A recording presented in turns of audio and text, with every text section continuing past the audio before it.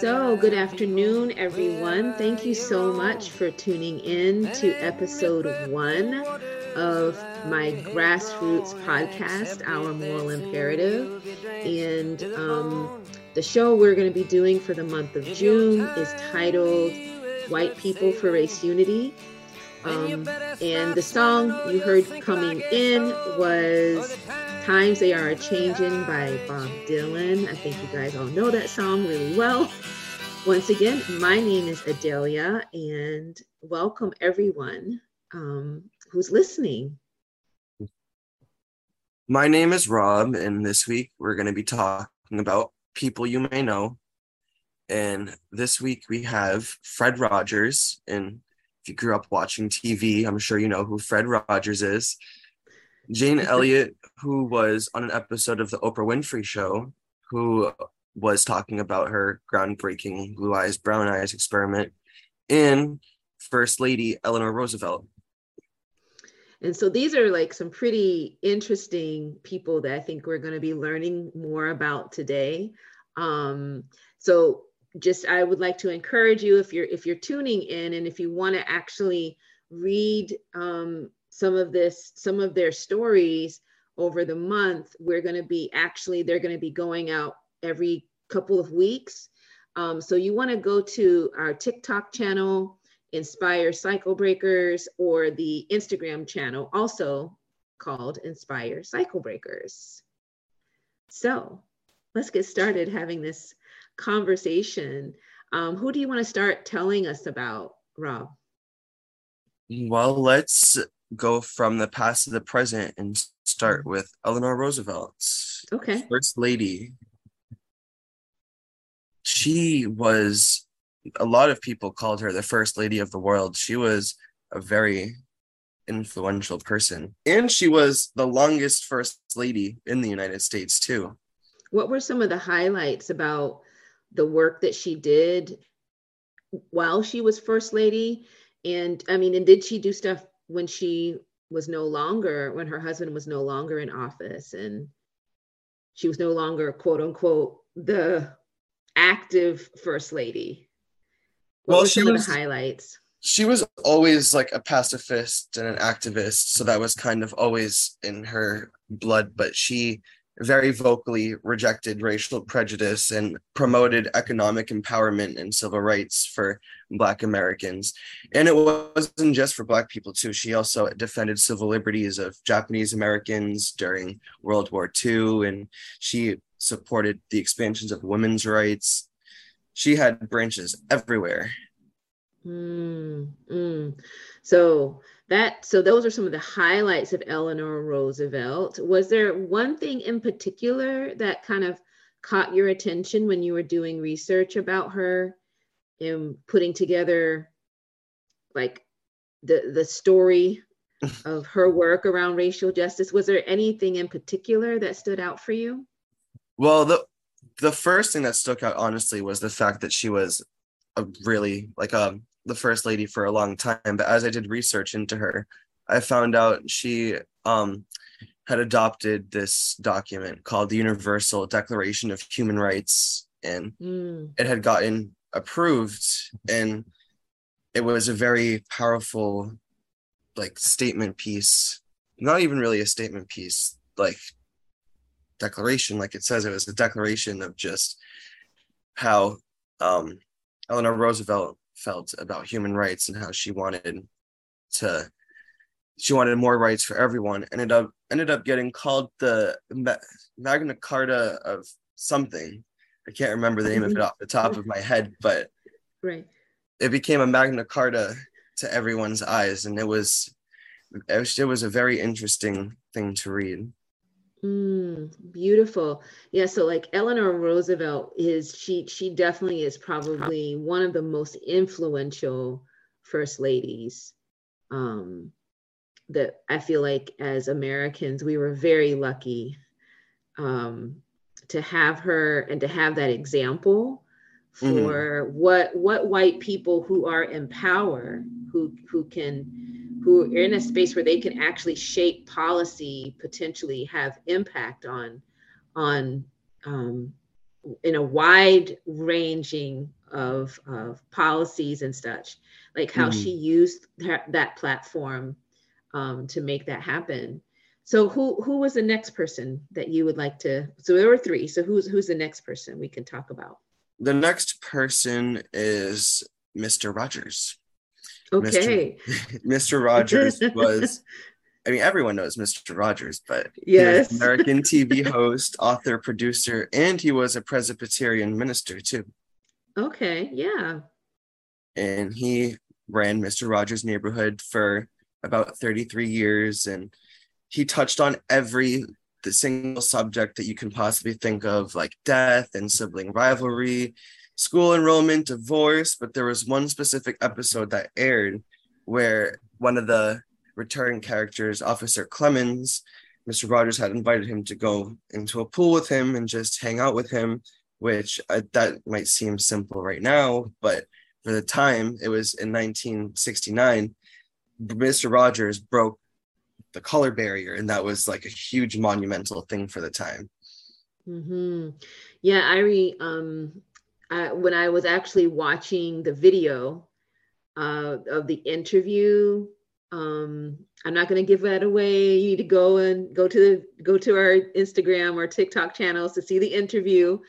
But that was a thing that stood out for me, that it was a simple, by our standards today, it was a simple action, but by the standards of that time, it was like he had like rocked the world. Especially when it came to like, especially because not only did he share the pool with him, but Mr. Rogers also shared his towel and then used the same towel afterwards. Yes, he wiped he dried his feet, the officer's feet with a towel. Mm-hmm. Yeah. I do recognize, even as a kid, I recognize just his, he was very gentle in his language, and he was very inviting and conversational. Like his tone was also very welcoming. And, during that time,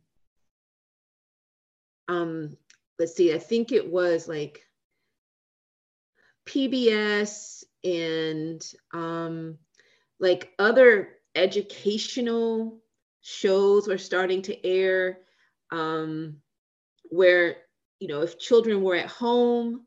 So like this was still a very new thing too. Like it started in the like late 60s, early 70s or so. It was a very new thing for children to be able to go on to the TV and be able to actually interact and learn. And I think that was the other thing that made Mr. Rogers so powerful, is it, even though he was in the TV, and they had the puppets and stuff, it felt very interactive. But yeah. I don't know if you know this, but right before that episode aired, or maybe right after that episode aired, PBS threatened to cut funding they were threatening to cut funding to PBS, and Mr. Rogers was one of the last people that spoke for that fund cutting, and they changed their mind over it because of him. Wow. Well, I did not know that. That was definitely a new thing. I had never heard that. Yeah, and like it was under Nixon's presidency. That does not surprise me, but I didn't know it. I wonder, honestly, like how many public broadcasting, NPR type shows get this close to being canceled. But the people are like, no, this is what we want. But anyway, yes. So then the next is, who was our third person? We have Jean Elliott with her blue eyes, brown eyes experiment, which she conducted first with her third grade class the day after MLK got assassinated. MLK Jr. got assassinated. She is considered to be the forerunner of diversity training because of her blue eyes, brown eyes exercise. And she's done trainings for corporations such as General Electric, AT&T, Exxon. She's lectured to the FBI, the IRS, the Navy, the Postal Service. She's another person who has branches and places you wouldn't expect to. Yeah, I actually watched years ago before she was on the Oprah show. I don't remember how I got to see the original footage of the blue eye, brown eye experiment. But I'm telling you, if you can watch the original footage with the kids and her in the class, and I don't even remember how long it was, but it was long enough to for you to see her introduce this this activity to the class, and see the children be separated. And I'm telling you, your heart, like, I saw some of it. I cries remember. for them. Yeah, when she was like, okay, you Yeah. guys are going to get recess and you guys have to stay inside. I'm like, you can't do Yes. that to little kids. And you know, and if you continued watching it, what's really interesting is that the children who were experiencing being treated poorly because of their eye color, those children began to have like an emotional response in an unexpected way. Mm-hmm. But there was also like this level of this level of defiance began to happen too, because Mm-hmm. of like the injustice of what was going on. And literally that was a very short period of time in a class full of white children. And it was controlled too. It was controlled, yes. And she did a really good job. I think she gave it context. Like when she actually introduced what they were going to do, she talked about Dr. Martin Luther King having been murdered, and she talked about how Black people were being treated, and that they were going to do this exercise in class so that they could actually see like how racism affects people. And so I think like the way that she set it up, the children got the context of it. Mm-hmm. And I think the way she wrapped it up, you know what I'm saying? Like it wrapped up with all of the children being, you know, together, and Mm-hmm. It almost told a and it story. yes. And it was really interesting if you watch the whole thing, how much that was a short period of time. So if you can imagine hundreds of years of that kind of treatment, and the behaviors those children were showing in class after a short period of time of being treated the way they were being treated, you could see if you were reflecting on the Black community. Mm-hmm. And how the Black community was, how it was showing up, that level of discrimination and injustice, that defiance, that like being emotional, you know, how you feel when you feel like you're not being seen or respected. It was Mm-hmm. just, it was really telling.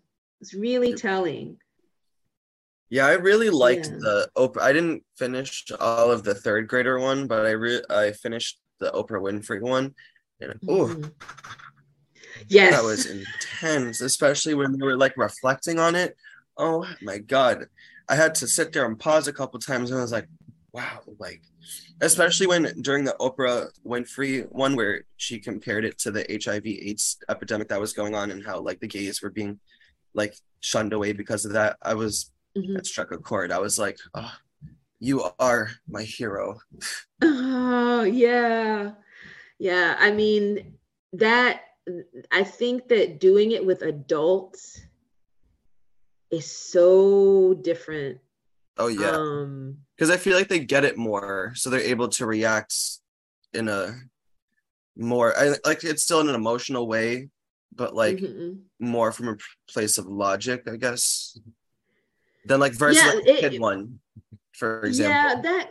that's true, but there was some kind of illogical Oh, stuff too that happened there, right? yeah. Like, Yes. not to give too much Yes. away. Once again, you need to, if you haven't watched this Oprah Winfrey show with Jane Elliott, you have to. Oh, yes. I don't Um, even watch Oprah Winfrey, and I watched that yeah, whole episode. I was invested. yes. I think it's Blue Eye, Brown Eye, um, the Blue Eye, Brown Eye experiment, and they do it with the audience members. And this Hmm. was in the early 80s. So it wasn't honestly probably too long after Jane Elliott did the one in her classroom with her third graders. It was probably maybe 15 years, at the most 20 years later. I don't even think it was that long later. But yeah, it was like the 1980s hair, everything, the hair, the clothes. Like, Yes. it's Super definitely nostalgic. 80s. Super nostalgic. So now we've learned a little bit about these, these individuals who are white, who did in their lives, they did work for racial justice that was powerful, and I think we both agree was pretty important work. And Definitely. so really wanting to reflect and connect this to the present, to um, because my goal is to inspire cycle breakers, inspire white people who are making an effort um, to break cycles of generational racism and white supremacy. And sometimes the best way to do that is look at examples of what people have done. And so just to kind of reflect on it, I mean, I had some questions I was going to ask you. And then if you have questions you want to ask me, we can do that. Yeah. Um, so let's see here. What qualities, when you look at these three individuals, what qualities did they each demonstrate? That they don't have to be the same qualities, but what qualities did they demonstrate in the work that they were doing, the actions that they took? I think I could use one to describe all of them, and I think that would be courageous because Mm, everyone was doing these actions in a time where it was very under scrutiny and everyone was like nitpicking. And if you were like, everyone was just being mad about it. And it takes a very like courageous person to step up and say, this is wrong and we need to change what we're doing. yeah. And that kind of courage, how important is that quality for white people to have today? I mean, I think it's really important because you could, if you had that level of courageousness, you could be the next Fred Rogers or the next Jane Elliott. It just takes that one action, just that one correct message on the right day to get Mm. people to at least make something click.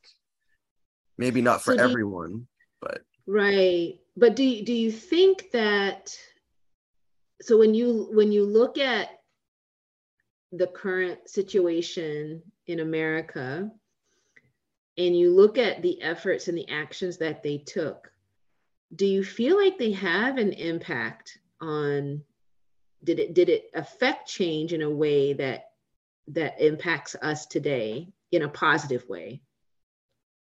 I feel like it kind of had a ripple effect, I guess you could say. Mm. When it first happened, it was such a big thing. As we started to move on, it started to slowly die out, which in my opinion, I don't think this is the right word to say, but I think that's pretty annoying, Mm. honestly. Yeah, I hear what you're saying. I mean, why would that feel annoying to you? That like over time, it just kind of, the impact dissipated. Because the racism has not disappeared. It Mm. never got solved. So there's no reason for it to have that ripple effect and slowly die out. If anything, we should have a stronger stance on it today and be fighting more for it. but instead it's the complete opposite. Why do you think that is? Ignorance, honestly. Ignorance. So like the having an understanding and education about, so if I'm hearing you correctly, having an understanding and an education about the history of racism and how it impacts people of color, but then also potentially how that behavior impacts the white community as well. I mean, Or am I like you don't hearing even you have to right? be educated about it, but at least having some Mm, sympathy at least. Like no mm. one is asking everyone to read every single book and article on racism, but at least having some more sympathy would make everyone's life a little easier. Mm.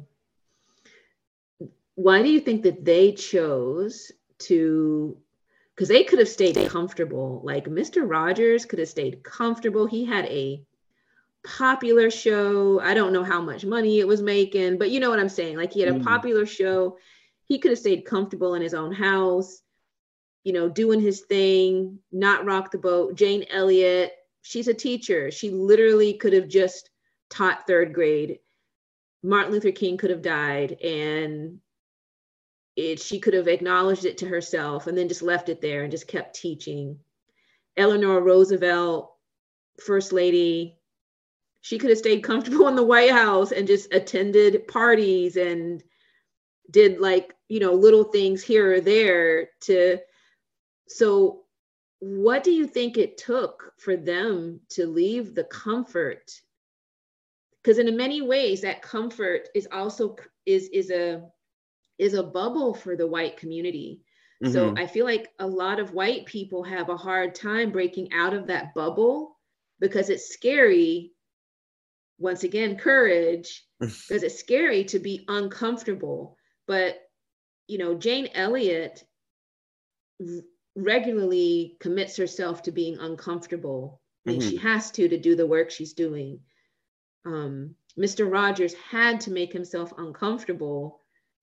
And who knows, maybe he wasn't, and maybe she isn't, and maybe Eleanor, but at some point there was a twinge. There had to be something that was just Mm-hmm. like, I'm gonna push past this. Um, I mean, what do you think it was that made them kind of leave their comfort of that white space where they could have just let things go by and not say anything? I feel like honestly, I try to put myself into the perspective of them, and if I was them, I feel like knowing what was going on would eat away at me a little bit at a time, and it would get to a point where I'd be like, this is too much, and I have the power and the knowledge to educate people, so I might as well do something about it. And it's so great that you said that because that's the whole point of our moral imperative, a revolutionary change in white America, is to reach those white people that are similar to you, that you see what's going on. It's like, I just can't not do anything anymore. And I Mm-hmm. think, yeah, that sense of needing to right wrongs is an important thing. And that quality of courage is an Mm-hmm. important thing to get people to move out of their comfort zones. So as we're starting to wrap up, do you have any like closing thoughts or reflections about what we've talked about, or about these amazing people that you got to learn more about? I just have to say that um when I was doing my research, I was surprised, honestly, just like reading and learning about all the people I did research on. Like, yeah, they've done things for race unity, but they're also like very interesting people outside of that, and like Mm, their in their minds. And I've learned a lot about different people, not just like in race unity, but just about them as a whole. And I really appreciate it. Very mm. interesting people have done very interesting things, and I appreciate that. Yeah, and that it can be the everyday person, Mm-hmm. right? Like it's an everyday, people who don't consider themselves interesting, they end up being ordinary people, ended up doing extraordinary things. Mm-hmm. And I think the thing that separates the ordinary from the extraordinary is courage. Yes. Yeah, is that commitment to being uncomfortable. So I hope that if you were listening to us today for episode 1 of White People for Race Unity, that you learned some new things, and that you were inspired in some way by the conversation and the lives of the people that we got to focus on. I encourage you to come back next week for episode 2. Who will we be talking about for episode 2? Episode 2 is going to be women's only, so it's going to be Peggy McIntosh, Heather Booth, and Joan Mulholland. All right. So next week is all about the women. So thank you so much again, Rob, for your great research and for this conversation. Just to encourage you once again to go to our moral imperative. Inspire Cycle Breakers on Instagram and TikTok for our posts about these individuals. If you want to see pictures and videos and read about their lives, that's where you'll find it. And remember that you can find this podcast on Spotify, Google Podcasts, and Pocket Casts. So, have a good day, everyone. Yes, have a good day. Until next week.